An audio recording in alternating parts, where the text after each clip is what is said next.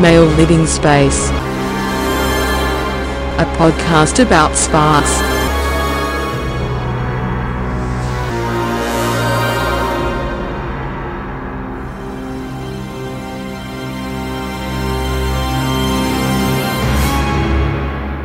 Welcome to Mael Living Space, a podcast about sparks. I'm Gib Christensen, and I love the band Sparks. I'm Jamie Ogihara, and I don't know one single thing about the band Sparks. And together, we're dissecting this seminal brotherly band's complete body of work, one album at a time. And this month, we're actually not alone. That's right, it's not just me cackling like a hyena while Jamie destroys a song I love. We also have our very good friend, Jenna McCorkle. Hi, I'm Jenna McCorkle, and I know a medium amount about Sparks. She's a perfect middle ground for our knowledge and opinions. Yay! Hooray! Anyway, last month, to catch up listeners and Jenna a bit, we looked at the album Big Beat, which wasn't so much a response to punk, but a very coincidental punk-adjacent record that, to this day, is extremely divisive among the fan base. Half really despise it, half are like, yeah, I get what they were talking about. They walked away still feeling like failures in terms of approaching the American audience. Britain still had nostalgia for This Town and various other tracks by them, but 2 albums in a row with their return to America, and they're still not really doing much. To the point, actually, where before Introducing Sparks came out, they were officially an old enough band to have a greatest hits album out. Oh, the years have passed, and it was assumed that they really weren't gonna make a comeback. Even their record label, Island Records, was like, we are out of ideas. But then Columbia Records stepped in and was like, hey, when you're done with Island, we'd love to be your main producer, and we'll get you a good album. We'll make you something good. We'll make you successes. That is sort of the purpose of Introducing Sparks, this new album that we're covering from 1977. Seen as sort of a back to basics for Sparks, going back to their more signature sound, more humor, or at least more obvious humor. They also decided to use session musicians again, much like in Discreet, and instead of Big Beat and their older records where they got to know a band, they just hired a bunch of session people to do what they want, essentially. In fact, there are 15 credited musicians on this album. One of which I could recognize. Oh, really? Who was that? Session guitarist Lee Ritenour. Oh, yes. It includes folks like him. There's Tom Rotella, who was a long-established guitar player, future members of Toto, and the backing singers from Pink Floyd's The Wall. Wait, what? Mm-hmm. They just all kind of happened to be on this album. Wait, are you telling me that the band Toto started out as session people for Sparks? Indeed, and I love that fact a lot. Damn. Now I really bless the rains down in Africa. Yeah. So, yeah, they just got a lot of support production-wise from Columbia. Even the promotional material and advertising was pitching it as, even though they already had sort of a big break, quote-unquote, this was the one that would bring them into the pantheon of famous rock stars. This would make them a household name. While it's agreed to be a good album overall, its critical reception was very lukewarm. A lot of critics were just like, alright, they just keep trying, they keep coming back for more, but it's just not doing it for me. These days, the fan base is very much a big fan of it. It's a very good instance of an album aging well once people took the time to re-listen and not see it as like, oh, I waited this many years for a new record and this is what you guys brought. That kind of stuff. It's very favored, but it's sold terribly. A lot of reviewers didn't even bother covering it because they were so bored with the band. I was listening to it earlier today and looked at the individual play counts on Spotify because it shows that when you pull it up on the browser version. Yeah. And they were not particularly high for any song. Most of them didn't crack 100,000 listens. I found out also there wasn't a CD of the album until like 2008. And CDs were like already almost on the way out by then. Yeah, exactly. It was interesting seeing the label, whoever owned their various albums over these years, finally take the time to use the money or resources or put it on modern platforms. That's kind of part of why streaming and Edgar Wright's movie have really helped them become a lot more accessible to people. One last fact that I found really interesting. While the session musicians have gone on record multiple times of saying how much they love the Mael brothers, apparently at the time of recording, the Maels didn't like them.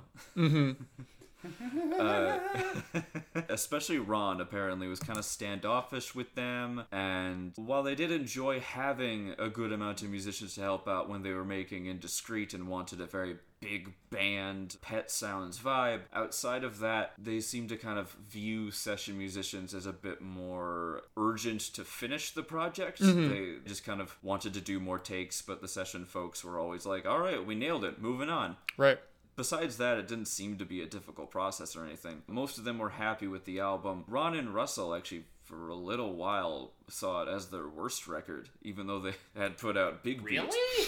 Yeah. In a 1995 interview, Russell stated it as what he thinks was their worst record to date. But these days, they've kind of turned the other cheek. At least Ron has gone on record of being like, oh no, it's actually our strongest, most commercially friendly album. That was also kind of an effort on the label's part, was to try again to be like, can we do anything commercially viable? Obviously, they still didn't. Anyway, let's move on to our Sparks book reports. Jamie, would you like to start? Certainly. This is Jamie's Sparks book report on introducing Sparks. Looking back now, it seems as if it takes Sparks at least one album's worth of missteps before they find themselves on solid footing. Introducing Sparks comes on the heels of Big Beat, an ill-conceived rush job which was intended to be their grand reintroduction to stateside listeners. Where that record reveled in crude, shouty bluster, the follow-up is colored by a pervasive, winking impishness. The brothers' long-held fascination with comic eroticism is present on tracks like the klezmer-influenced Goofing Off and the Beach Boys parody Over the Summer, but euphemisms are deployed strategically to meet the band's adolescent fans on their level. If Big Beat constituted Sparks' half-assed attempt at teenage rebellion, introducing Sparks is the group finally, miraculously, coming of age. Very good, very good. Now for Gib Christensen's Sparks album book report on introducing Sparks. If a really good album comes out but nobody gives a shit, was there ever really an album? That was the case with 1977's Introducing Sparks. Introducing does a genuinely good job at presenting a lean, digestible sample of the band's iconic sound and style in a way that could easily be used to get someone into the band. It's got the piano, it's got songs about losers, it's got the band's signature long-winded horniness, even the elegant strings of albums like Indiscreet and more singular instances like the song Here Comes Bob, all in a convenient, short package. If you need a quick hit of Sparks, like you're taking a fast drag from your only cigarette before your boss at Denny's calls you inside to clean something weird, listen to Introducing.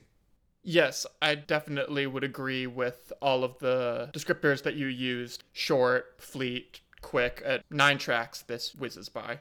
Lastly, I know Jenna has prepared some thoughts. Yeah, I didn't write a formal book report because it's not like I ever did that in school anyway. Yeah, she's not a nerd like us, Jamie. Yeah, I'm not a fucking nerd. Excuse me, I'm a buff jock. You can hear in our voices we all have 8-packs, and we're getting kind of annoyed by them. They kind of get in the way. I know. Ugh.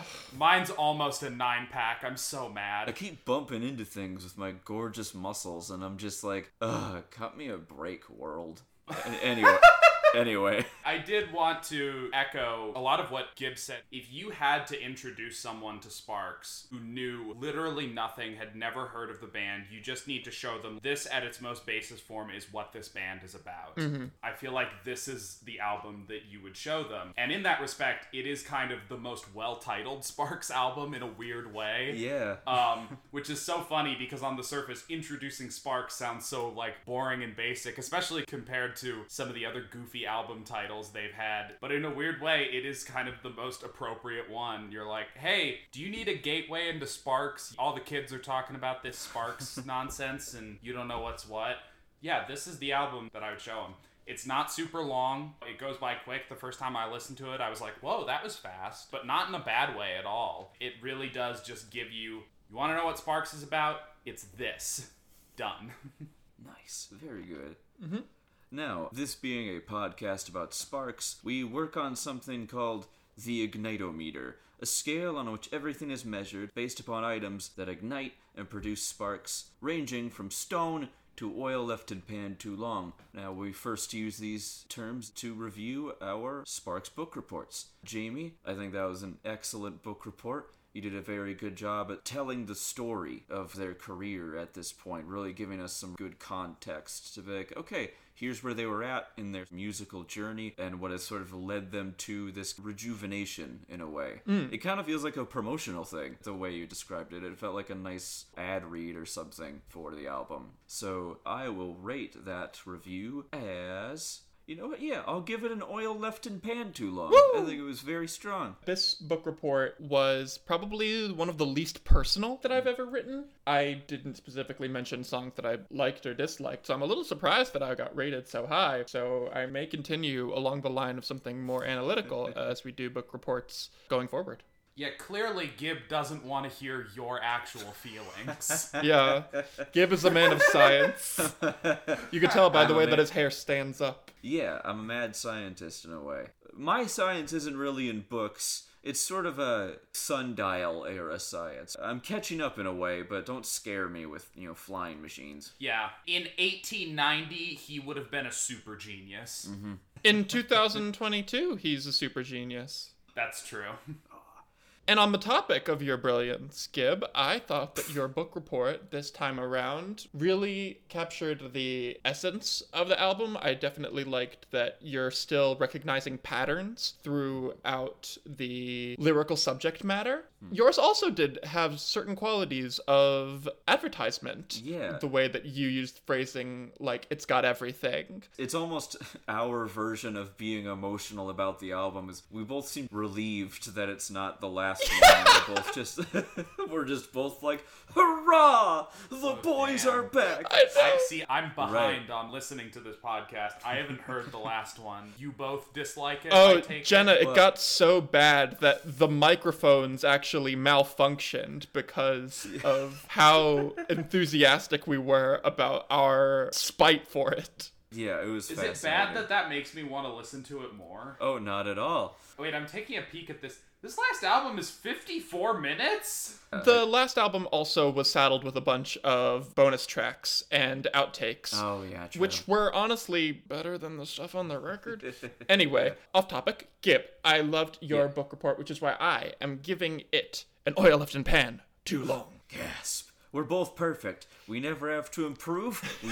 We're never gonna make mistakes ever. Is this the first time that you've both given each other perfect grades? No. This might... Good, it means you're consistent, kind of supportive co-hosts. Yeah, if there's an award for that, we better be getting it, and I hope the trophy is edible. Yeah, I really hope that we win Best Duo at the Subscribees this year. And because it's a podcast award show, even if it weren't for a pandemic or anything, it's remote. Yeah. We're all very uncomfortable with giant crowds, so... That's why we started podcasting. Exactly. The usual uniform for these awards, it's not fancy tuxes or anything, it's just kind of whoever's coziest. It's like best bathrobe. Honestly, if you're not wearing a shirt, it kind of shows how much of a professional you actually are. Gib and I will, of course, be in separate Zoom windows throughout the broadcast, so be on the listen out for us at the Subscribees. The funny thing is, because we're in separate Zoom rooms, when we win the award, it'll be kind of an awkward jumble, like who gives the speech. Right. One of us will probably be left on mute. That'll be a hilarious gag. I'm planning on changing my background to the For Your Consideration poster for the Banshees of Inisherin. Should we rate Jenna's non-book report? Well, we have to give it a non-rating since it was a non-book report. A non-rating. Right, it's right. True. The ignitometer does not apply to me. No. We work in the abstract. So, okay, I'm going to give Jenna's non-book report 3/4 of a garlic naan. Ooh. Oh, I love garlic naan. I will take that as a grand compliment. And I will give Jenna McCorkle's official non-Sparks non-book report, not on the album Introducing Sparks that didn't come out in 1977. I will give it 6 Nick Cages and 1 order of sausage and rice. Oh! That sounds lovely. No beans? Well, I guess Oh, consider Jenna, Gib said no beans. Well, here's the thing. It depends on what kind of beans. Because you know what? I'll admit it, I'm a little picky with what kind of beans I like. What kind of bean do you vehemently dislike? Black beans. Okay.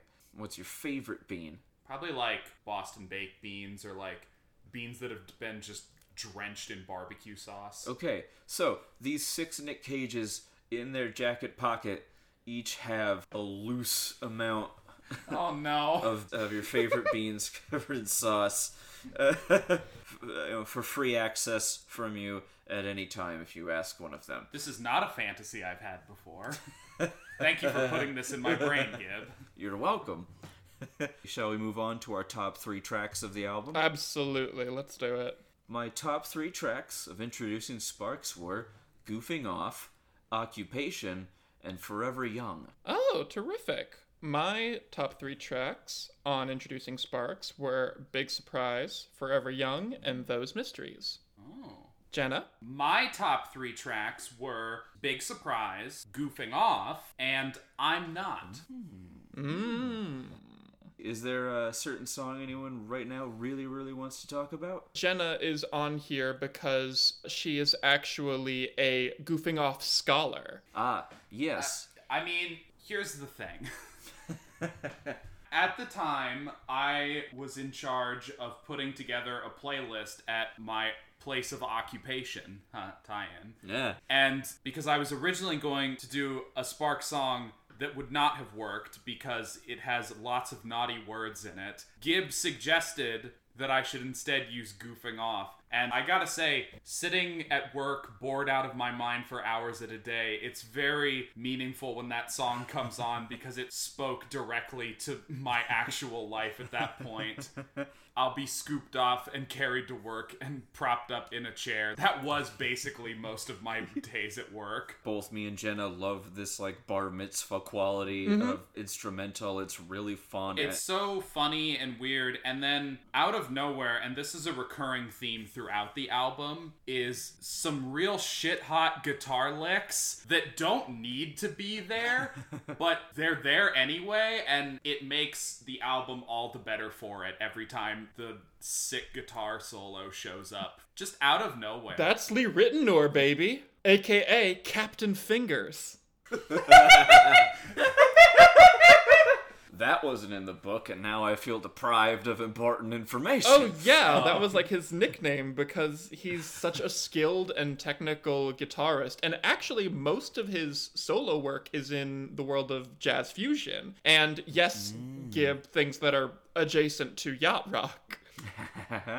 Yes. Yes. Actually, as long as we're talking about Captain Fingers, I would actually like to lead that to a different song that I wasn't feeling it at the beginning. This would be I'm Not. And then as soon as that guitar kicked in 3/4 of the way through the song and played out those sick riffs on the way out, I was like, damn, this song just got fucking awesome. And then I went around and listened to it a second time, and I'm like, wait, the beginning is good now. And I'm Not very rapidly went from a song that could have ended up in my bottom 3 to my top 3. So thank you. Thank you, Mr. Fingers. That's Captain Fingers. He didn't spend all that time in finger boating school for nothing. I'm sorry, Captain. Yeah, very technical. That's a very good way to describe his guitar wizardry. And it doesn't feel improvisatory either. It all feels very grounded within the melodic structures of what Sparks is. Yeah, it never felt like he was just like, I'm just gonna go off and riff. Yeah, no noodling. Let's talk about Forever Young. Sparks wrote an actual punk song after an album of making fun of punk. Yeah. Yeah, that's exactly why I like it. It's interesting seeing them embrace what was the trend at the time, when for a while they were like, no, we're just gonna keep doing our own thing. Right. I love the lyric, you say I'm playing God, but you're old and wasted. Yeah. It reminds me a lot of, like, Jeff from Community, of all things. Just someone like that who is obsessively anti-aging and will do whatever is possibly told to them to be like, haha, I will not have wrinkles if I run 5 miles a day at noon under direct sunlight with 5 granola bars in me. Uphill both ways. Uphill both ways. Definitely something Chris Traeger from Parks and Rec about it. Yes. Yeah. That is literally a perfect description. Yeah, I just think it's a really fun premise, really goofy, really fun punky vibes, really fun punky guitar work. Again, thank you, Captain Fingers. Holla at your boy. Thank you, Captain Fingers. This might be the title of the episode. Thank you, Captain Fingers. Thank you, Captain Fingers. Any other comments on Forever Young? I had a moment where I was walking through my neighborhood at night listening to this record, and the song came on, and I just started bounding down the sidewalk just at a swift gallop. It put some vigor in me. I also think it's a particularly interesting song because the melody doesn't move from its one place. It's basically an A section the entire time. Every verse comes from the same melody. The chorus is just the repeated thing in between different lines, almost as if the song itself is like afraid to move from its own place. Fitting the lyrics. Oh, that is smart. And just, it joins the list of songs called Forever Young before that big one, Forever Young. Yeah, suck it, true. Alphaville.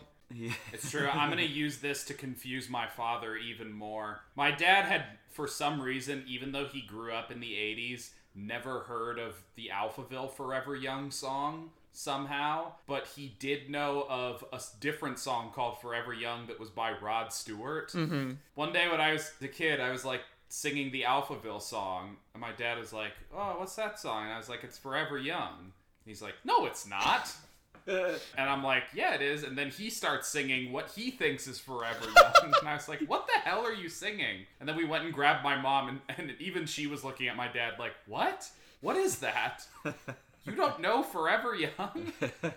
So now he's just got another one to confuse him even more. I feel like every time that I hear the song Forever Young in like an in memoriam reel or something, I need it replaced with the Sparks Forever Young. Please. Oh my god. No, I will not hear this slander. I love Alphaville's Forever Young. It's okay, right? People can be wrong sometimes. Don't worry, Jamie. We'll get to more than a few things that you're wrong about before this is over. Yeah, probably. I haven't talked about how I feel about I'm Not yet. That's good. I'm fully prepared to defend it. Mm-hmm. I want to talk now about my final top 3, Occupation. I really enjoy it. The big single off the record. The big single. Yeah. I also love its music video, which is really fun. Oh my god, its music video is just a bunch of Halloween costumes. It's really bad in the best possible way. Yeah, definitely most earwormy out of all of them for me. That's the one that I would very often have the chorus just say, you need an occupation. One specific moment I really like from the song, which it was funny, it was cut from the music video, one of the many occupations they talk about, where Russell talks about being a pilot and is just panic laughing after he's like, "We're just as scared as you." I think that's a really fun little extra moment that made me laugh every time I listened to it. It also always gets me, "Unless your daddy's rich." Good times. Good times. Good times indeed. Should we take a couple seconds for big surprise? Yeah, Jenna and I both have big surprise on our list. Yeah, definitely. Yeah. It's such a pleasant way to begin the album. Yeah. It's so nice and calming, but it's not too slow, it's not too fast, it's just right. Yeah, I haven't really responded to a Sparks opening track like this since Girl from Germany. Yeah, I very much agree with you too. It's got such a soft, again, it fits the introducing title. It feels like they're welcoming me into the album, like slowly but surely. Yeah, like, it almost feels like Russ is saying, "Come into my home, have a glass of hot cocoa, warm up by the fire." And he's like sitting there, like cracks open a big storybook or something, gives me a blanket. I feel nice and comforted. Ron is dressed like Santa in the corner, not talking or really contributing. No, he's actively hiding in the corner dressed as Santa. With his arms crossed, and he looks real mad at one of us, but he keeps, darting his eyes. But do you think Ron and Russell Mael would be intimidated by the three of us on the street? Do you think we could beat them in a fight? With Jenna, yeah, I think we could. Okay. Yeah, I mean, with we having an extra person, And I guess we do have an age advantage. We have a little bit more youth than. A little bit. You realize they're in like their 70s now, right? They have a song called Forever Young. You can't lie in music. That's true. You can't. Everything in every song is true. Actually, I've been referencing Justin Long a lot in our episodes. Yes. And sort of crafting pitches for the man in hopes that one day he'll respond and get on the podcast. That's right. It's time for our new official segment, The Long Take. I know what I'm doing. I've done this before. I mean, I've read about it. Welcome to The Long Take with Gib Christensen. Here I am presenting my pitch for the use of occupation in a Justin Long movie. Occupation is the theme song for a Justin Long movie, where the only way he can inherit his dad's fortune and mountain of gold is by successfully working a different job every day for a year. I love Every it. day. So he's constantly explaining his situation to different places of work. He'll be a Wendy's cashier, a fighter pilot, a game show host, and even a stripper. Ooh. Can I be honest? Yes. I don't think I know who Justin Long is. Yeah. I mean, I understand what the vibe is supposed to be. Yeah. But I honestly, Well, he's I from don't such think I know films who as that Accepted is. and Jeepers Creepers. He's also in Herbie, Fully Loaded. Oh wait, really? Who is he in that? He's the boyfriend. Oh, of course. Okay, I now know who Justin Long is. Continue. Well, don't worry, there's not much more detail. I just need to make it clear that because of this stripper angle, Justin's bare ass will be in 25% of the movie. Woohoo! You know, it's dangerously close to being NC-17. For that reason alone, though, there's no swearing, there's no violence, there's no drug use really of any kind. It's a very wholesome movie, except there's just there's a ton just of a ass. lot of Justin Long ass. His long ass. His His long ass.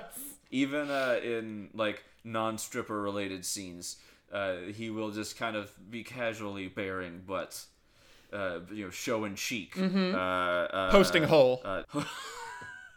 hosting whole, pitching some peach, Throwing it back. displaying a cake, if you will, Letting it all hang out the back door. popping out the trunk. Now, Winding up the behind.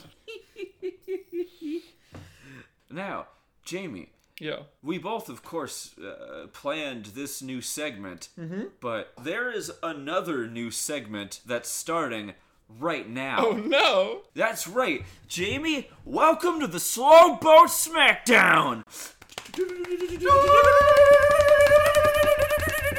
Oh, now I have to come up with a sound cue for it. Fuck.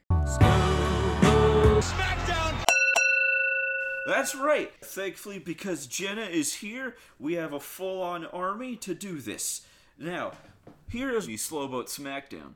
Me and Jenna will describe the various reasons that Slow Boat is a great and fantastic song. And you, Jamie, will do nothing. Okay. All right. I think I heard Jamie die a little inside. God. Would you like to start, or shall I? You could start.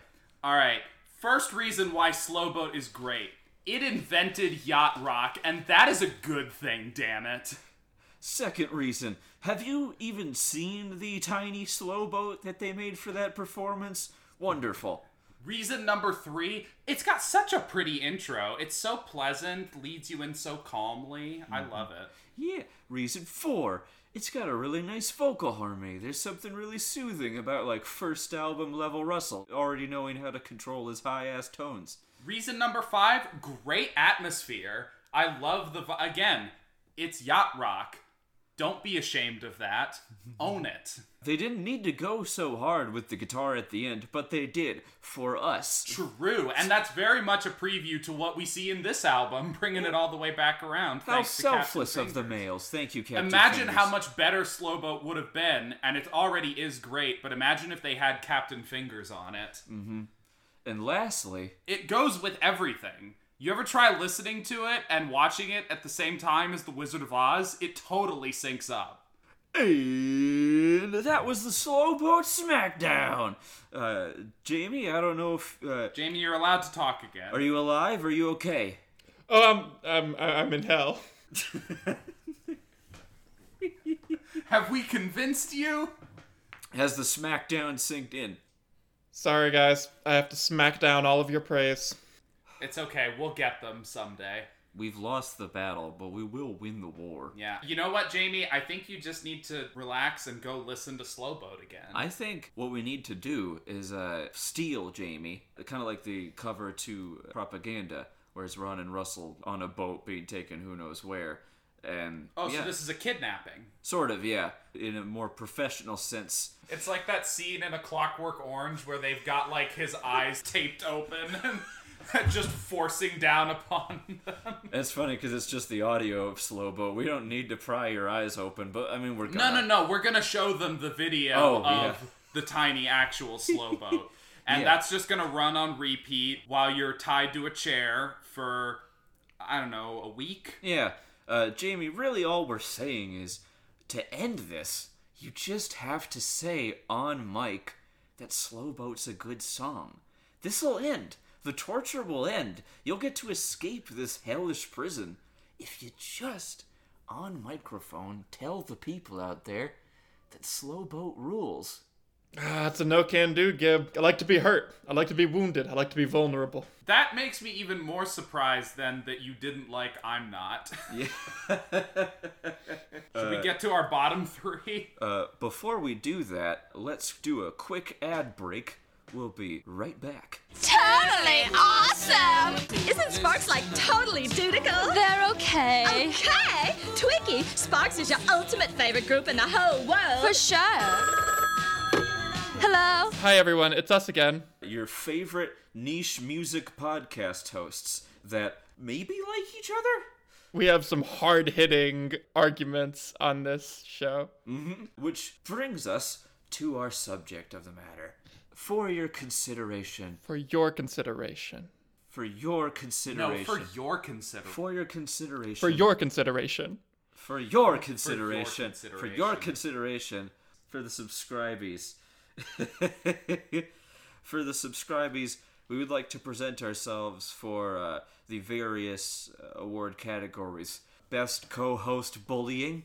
I think we've proven that in spades. Jamie, on multiple occasions, I think we've both tried to destroy each other's egos, break each other down emotionally, and effectively, I guess, just destroy one another. And it's only made our friendship even more powerful, which brings us to the next area of consideration, best duo. This doesn't necessarily mean the most friendly duo, it just means that we're the best. We're the best at what we do. We're the best at being two people. We're 10 out of 10 at existing as two people with microphones and opinions. 2 out of 2, really. I mean, that's all you need to start a podcast. That's all we really need. We would also like to be nominated for Best Fight Scene. Mm-hmm. We know there's a lot of competition. Somehow, John Wick 3 is in these categories? That's right. Yes, the audio adaptation of John Wick 3 starring a bunch of French. I mean, I like John Wick 3 and I like the French, so we have tough competition yes, on that that's one. a tough one. I'll admit that's one I'm fine with losing. You gotta stay humble. But the next one, we will riot, subscribees, if Mael Living Space does not get nominated for Best Podcast About Sparks. Right. I hear it's being renamed to the Slow Boat Award. How do you feel about that, Jamie? Please nominate us for the Slow Boat Award. Oh, fuck, I just broke my stress ball. And don't worry, if we win it, I'll make sure Jamie doesn't break it or... Oh god, the beans are everywhere. We hope to hear from the award people everywhere on our eventual win. Thank you very much to all the judges who are certainly listening.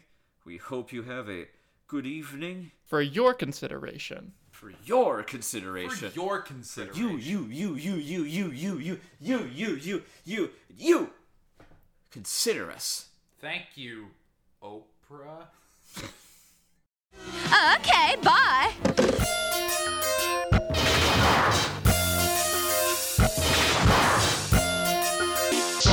Welcome back to Mael Living Space, a podcast about Sparks. We were just talking about our top 3 tracks from the 1977 album Introducing Sparks, followed by a very wholesome, friendly game of Slow Boat Smackdown. Oh my god, so friendly. Definitely wasn't super damaging to hear that you wanted to do the Ludovico treatment to me with a piece of yacht rock garbage. No, it's like fun. It's like fun and friendly. I loved it. I mean, it was like mean. It was funny. It's like funny. God. I don't know what's more sus, the fact that Jamie's still talking to us, or the fact that they know it's called the Ludovico treatment. Were you at the meeting when we pitched this segment, Jamie? Were you? Oh, you were the one on like the rooftop at the window. I was the one with the sunglasses and the mustache. It was me. Dang it, I knew that wasn't Groucho Marx. You fools! Groucho Marx been dead for decades. It was me. Now, you found us discussing our bottom 3 tracks. Jamie, would you like to start? Certainly. My bottom 3 tracks on Introducing Sparks were Girls on the Brain, I'm Not, and Occupation. Oh. My bottom 3 is I'm Not, Over the Summer, and Those Mysteries. Ooh. My bottom 3 were Over the Summer, Girls on the Brain, and Ladies. Oh, right. Yeah, let's talk about Ladies first. Yeah, quick story. Ladies could have been so good. It really could have been. One of you was saying something earlier about Forever Young, how it kind of stays in one tone, one theme the whole time. And in that song, it works to its advantage. Ladies is the counterexample where it works to its detriment. Because the first time we listened to that, the song still had like 30 seconds left, and I wasn't paying attention. I was just hearing him say ladies, ladies, ladies, ladies over and over again. And I eventually just yelled out, you have to stop saying ladies. Like, stop. It's too much. I feel like the song would have been super improved if all of the things that each of the ladies were doing was a joke in and of itself. Yeah, that's the other thing. I'm not clear what the song was about. The way I interpreted it when I was listening was sort of like, this guy, he can't get a date or something, and so, like, the loves of his life are all these, like, pop culture women and, like, the ladies on the boxes of the stuff he has a wife. Oh, right. You pull in the driveway. Oh, right, yeah. It's this weird thing of, do you love these, like, mascots more than your wife? I do like the image of friends coming over. He's just like, yeah, no, Aunt Jemima's here. I'm making pancakes. I got, the ladies are here. But, like, an execution... No, you have to say it right. It's not the ladies. Oh, right. The ladies. Yeah, it definitely just could have used better execution, like you two have been saying. All right, I'm ready to fight about I'm Not, because both of you put it at the bottom, and I wholeheartedly disagree. I will say, for me, it was definitely the one example I have where it's like, I had to have 3, so it just kind of ended up on the chopping block. I do love the guitar work. I mean, that is fair. This is a really strong album overall, and there aren't that many tracks. It is kind of hard to find a bottom 3. I can agree with that. Yeah, so I do think it's a nice shitty day song, where it's got this nice bluesy, kind of sassy vibe. I think it's just the flow of it. It didn't flow so great for me at first, but when the guitar like really starts nailing it near the end, then I'm like, oh, got it. Okay, I'm back. I think we run into this a lot with Sparks, where they do something that's purposefully annoying for the purposes of the subject matter. We encountered this with Nothing is Sacred. Yeah. There's no way, though, that I'm Not is worse than Nothing is Sacred. Nothing is Sacred was... I hated that song.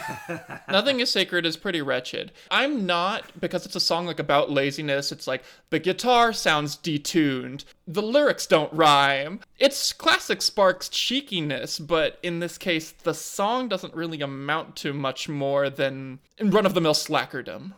That's interesting that both of you seem to be equating the interpretation to laziness, because that's not at all the impression that I got of what the song was about. To me, the song and the lyrics read much more of especially in combination with the very stompy quality to the melody in that song. It feels like someone is stamping their foot angrily and in distress to it. And to me, it very much evokes a powerful and almost creepy portrayal of depression and dissociation and not being able to like get up or do anything. And that really spoke to me because I've been there. I was there a few days ago when I threw my back out. It seemed like a very haunting song, nestled right in the middle of what is otherwise a relatively like cheery and upbeat album. Between Ladies and Forever Young. Yeah, so in that respect, I think it could be fair to criticize it for being kind of out of place in this album. But I think for what it is in its strange, weird little 5-minute window to exist, it's a wonderfully haunting song. Yeah, I definitely see what you're talking about, where I feel it's more depression-y than I don't feel like working today. It feels... Yeah, I feel like... The crunchiness of it has this kind of damaged quality to it, where it's like, I'm so tired. Like, yeah, I feel like referring to it as lazy or slackerness is an oversimplification.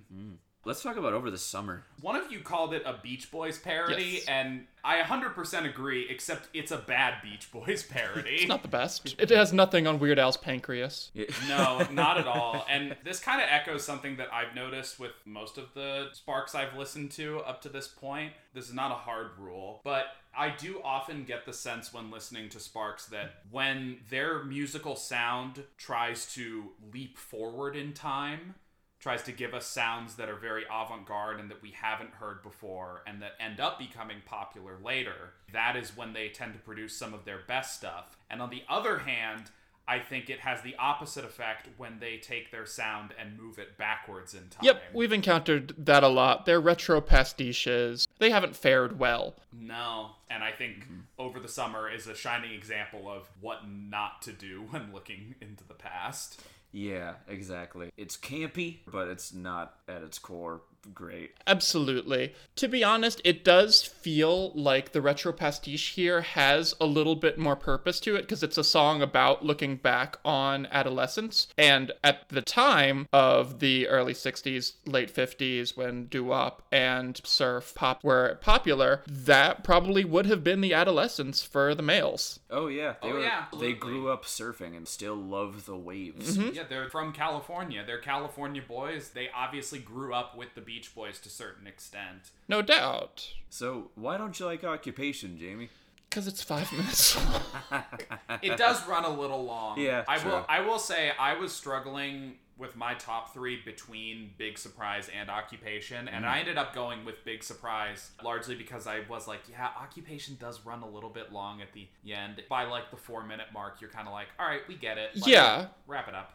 Sure, yeah. It has a lot of lyrical commonalities with Ladies, I suppose, in that it's a list song in the style of Cole Porter, and I know that Ron loves that sort of structure. Something for the Girl Who Has Everything is probably the best example of it. Oh, yeah, true. But in the case of Occupation, it really does feel like it could have gone for 16 more verses. But they're all super, super short, and then the longest bits happen to be this chorus that repeats itself. Obviously, the single cuts itself at around the 3.5-minute mark, and honestly, the single version is probably the one that should have remained on the album. Yeah, it's funny because normally I'm a proponent of listen to the full version, but I think I actually agree with you. This one might have been better as just a single cutting. I do think it was right to keep in that line about flying the plane. Like, we don't know what we're doing. Because that is genuinely funny. What have we not talked about? I guess... You don't like those mysteries? You know what? Those Mysteries was almost on my bottom three, too. And the reason I ended up not putting Those Mysteries on my bottom three is because it was goofy enough to be memorable, even if I wasn't really vibing with it. And the reason I put Girls on the Brain on my bottom three instead is because while Those Mysteries wasn't really my vibe, I do consistently remember it. I don't remember a goddamn thing about this. I hate Girls on the Brain. Like, I've listened to it multiple times within the last 24 hours, but if you ask me right now to sing Girls on the Brain, nothing. That song I've got is nothing. ass. First of all, I have a huge prejudice against white blues in general. I grew up with a father who was super into Eric Clapton, and anytime I hear 12-bar blues done with a white guy and he's trying to do an evocation of the classic blues idiom, it doesn't feel right to me, and it always feels way slower than it actually has to be. That song plods along. I feel like you've truly grown up when you realize that Eric Clapton only really had 5 songs that were amazing, and then the rest was just kind of meh. Say what you want about the Rolling Stones, but at least they didn't try to get so fucking self-righteous about the blues the way that Eric Clapton did. It was so much better when he was on drugs. Yeah, the Rolling Stones just always seemed like, we're making music because we don't know what else to do. Yeah. Like, it never occurred to the Rolling Stones to do anything but make Right, it wasn't more like music. fucking Eric Clapton where he's like, oh, let me preserve the blues. Like, you can fuck all the way off. Yeah. The Rolling Stones don't have time to think about that. That was 2 albums ago. They're already writing another one. Right. We're getting off topic. Sure. Girls on the Brain is bad. Those Mysteries was a tough one for me to put in. I think it's a great closer. Absolutely. It definitely is in the right spot on the track listing. It kind of has big surprise energy, that warm, like, slow way of being like, album's almost over. Yeah, it's kind of Just like some you're chill drifting time. off to sleep now. Time to wonder about the weird mysteries of life. Yeah. I think I just wanted a little bit more, I guess. I wanted a little bit more of the parents that don't give a shit. It felt like it needed a little bit more structure. It was a little too broad. I wasn't super comfortable putting it in my top 3 very early on, but then recently I rewatched the Lonely Island film, Popstar Never Stop Never Stopping. Oh, I haven't seen it in a hot minute. It's a good one. I've never seen it. I've heard it's good. Of course, the movie ends with incredible thoughts, and I was like, oh my god, those mysteries is incredible thoughts. Why is there time? Why is there space? Why is there France? Why is there Spain? Like, it's no different from Lonely Island. It does feel like with those lines, they were kind of just searching for anything that rhymed. But it's so brilliant because the song is from the perspective of a dumb kid. Yeah, true. Yeah? I do think it's funny where it's like every time I ask my dad, he'll say, go ask your mom or just go away. Why does my father kiss my mother occasionally? Occasionally. Occasionally. It's so good. And like the idea of It a is Barry so good. Manilow style lounge song done from the perspective of a child, I think it's brilliant. Yeah, honestly, it's tragic that it somehow weaseled its way into my bottom 3, but I had to pick something. I think what we're all really saying is that this is just a really strong album, Yeah. and we kind of each had one that we just kind of had to sacrifice to the bottom 3. Yeah. Yeah. I feel bad about putting Occupation in the bottom 3. I kind of feel bad about putting Over the Summer in the bottom 3. Gib? Well. Or do you not feel guilt? Is that too human? Mr. Science? know what that Beekman is. of Beekman's World? It's those mysteries for me that I'm like, damn it. Yeah. Bottom 3. I think each of us were able to like, okay, here's 2 that we definitely don't like. Yeah. All right. Let's get to the important part. Putting this album on our patented Ignitometer. Jamie, where do you put Sparks' 1977 album, Introducing Sparks, on the Ignitometer? It's one of the albums that I think it's the easiest to re-listen to, Oh, yeah, but definitely. it would be even more easy to listen to if there wasn't the scariness of I'm Not or the plodding dreariness of Girls on the Brain. So I would be comfortable putting it at an exposed wire. I think I like it a little less than Indiscreet because I felt that Indiscreet had a lot of fun experiments and also it has some of my favorite lyrics, but I don't think it's an altogether unpleasant record at all. That is an exposed wire. For sure. While I definitely do give it a lot of points for being accurate to the name, I think they accomplished their mission in a way, reintroducing themselves. It feels like the album did everything it wanted to do. Yeah, so that's how I feel about it. It accomplished its mission, even if I'm left wanting just a bit more. Think of the fanciest meal you've had, but like, take a fourth of it out. You know you'd be full if you got it. So I think I'll give it an aerosol can. I agree with a lot of the sentiments that both of you gave. It did succeed at the vast majority of what it wanted to do. I don't think I could call it the best Sparks album. I'm sure there are better ones than this. But it's funny, it almost seems like a better alternative to a greatest hits album because it feels like it's a very good showcase of what they're about and who they are, their identity as a musical act, without repeating shit you've already heard. So in that respect, I'm going to be nice. I'm going to give it a Tesla coil. Hell yeah. Nice. Nice. Nice. As the kids say. Yeah. Okay. Also, I'd like to jump on my soapbox about something for just 1 second, please. Sure. Jump away. Now listen, I recall listening to y'all's first episode of this podcast. Thank you. Vote for us at the subscribees. It was a great episode. I greatly enjoyed it. But there was one thing about it that was deeply disturbing. The song off the first Sparks album. Yeah. The song that I consider to be far and away, by a country mile, the best song on that album, was not talked about at all during the episode. No, it wasn't in either y'all's top 3. It wasn't in either y'all's bottom 3. No one gave any consideration. So I would like to submit for your consideration what I think is the actual best song of the first Sparks album. For our consideration? High C. I love High C. High C might be my favorite Sparks song I've heard, period, up to this point. It has one of the best intros I've ever heard to one of their songs. It's fun when it wants to be. It's bouncy when it wants to be. It's mystical when it wants to be. It's a little bit haunting when it wants to be. And it's funny when it wants to be. And it does all of those things in the span of like 3 minutes 12. Wow. I love High C. That is all. Right on. Good use of the soapbox. Yes. Thank you. I will now step off of my soapbox. For your consideration, listen to High C more. For our consideration? For our For consideration. yours and for the listeners. Yeah. Okay. All right. Very cool. Very cool. Moving on to our final big segment of this episode. It's You've Got Mail. You've got mail. Where we read listener feedback, whether it be through physical letters that we're getting in our definitely real P.O. box, all the pigeon messages I've been receiving through my window. Pigeon messages. Richard, Gib, we've been over this. Birds aren't real. the bird people are going to be pissed once they hear you say that. Oh boy. I can take them. Okay. Wait. Damn it. Something just got thrown in my ear. Oh.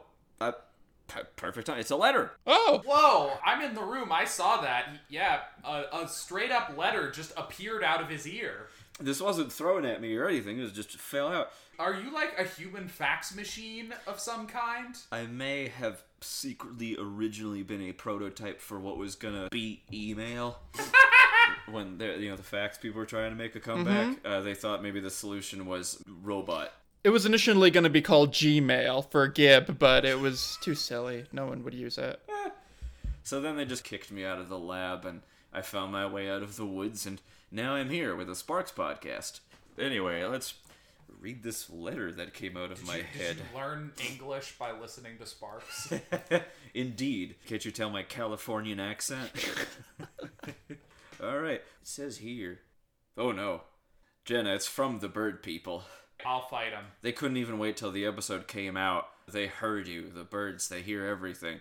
This letter first off starts with, Dear Jenna, we are real. Oh! Oh? It says, Dear Jenna, we are in fact real. Okay, so this doesn't mean people who are representing birds. The birds are writing these. Okay, the birds are real. The birds Wow, I can't believe it. A weird internet conspiracy was wrong. Honestly, here's the thing. We usually get really aggressive letters. Yes. Lots of threats. Lots of just violence and attacks on us as people and as obviously professional music critics who are licensed to do this work. This one's pretty friendly. It actually just says, hey, no problem. Everyone makes mistakes. If you want to come hang out at the nest sometime, we've got eggs. Ha ha ha. JK, we don't eat our young. It'll be steak. We have steak. If you would like to contact us, please climb any tree with a bird in it and shout your response. You know they understand if they fly away in a panic. So there will not be eggs. You will not be eating eggs with the birds. They, in fact... I won't be eating eggs, but will eggs be present? There's a good chance that while you're there, just out of nowhere, the bird will lay an egg out of a surprise. Yeah. Okay, I'm happy with that. I can live with that. Okay, good. It says here they claim to make really good steak. You know what? I'll believe it. The birds will want to talk sports. I mean, one of the sports teams that I root for is a bird team. Yeah. I won't say which one to preserve the mystique. Yeah. So, okay, I guess we now know the bird people will get back to us fast, so don't piss them off. Yeah. Got it. Jamie, any mail on your end? Did you get hit with anything, or did you get, like, traditional mail, like in a box? Yes, I got hit with something. One of the creases in my forehead is actually designed as a sort of mail slot. I had that done surgically. You had that installed? Yes, I did. So when people fling paper at me, my forehead catches it. And just sort of eats it, like, and you process the letter in your head. That's right, yeah. Actually, I've got the printout here on my tongue. I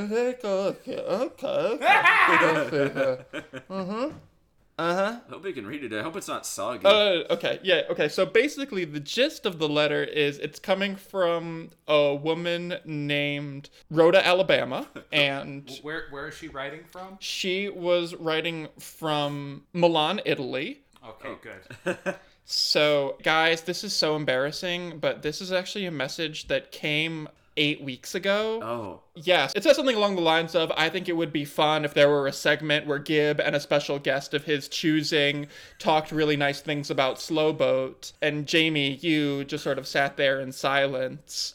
So I feel like you guys, your segment might actually be in violation of copyright law, and you might have to actually stop it, like here and now, and be nice to me. You know, Jamie, that's a pretty weak sauce way of dealing with that kind of The criticism. law is the law, Jenna. I can't do anything about that. The law does not govern morality. The right thing for you to do is get a guest of your own and introduce your own surprise segment where the two of you talk about how much you hate Slow Boat and Gib will say nothing. Oh, I like That's this. proper retaliation. Yeah, it's a war, Jamie. You can't negotiate peace. You have to fight. You're assuming that this is a peaceful setting, but based on what I've seen here today, this is very much a war zone. And in war, you have to do certain things. Truly, the only reason we're recording long distance is so we don't fight each other physically. As you know, any two buff jocks in a room together are actually destined to fight, and there will be blood. That movie sucks. You suck.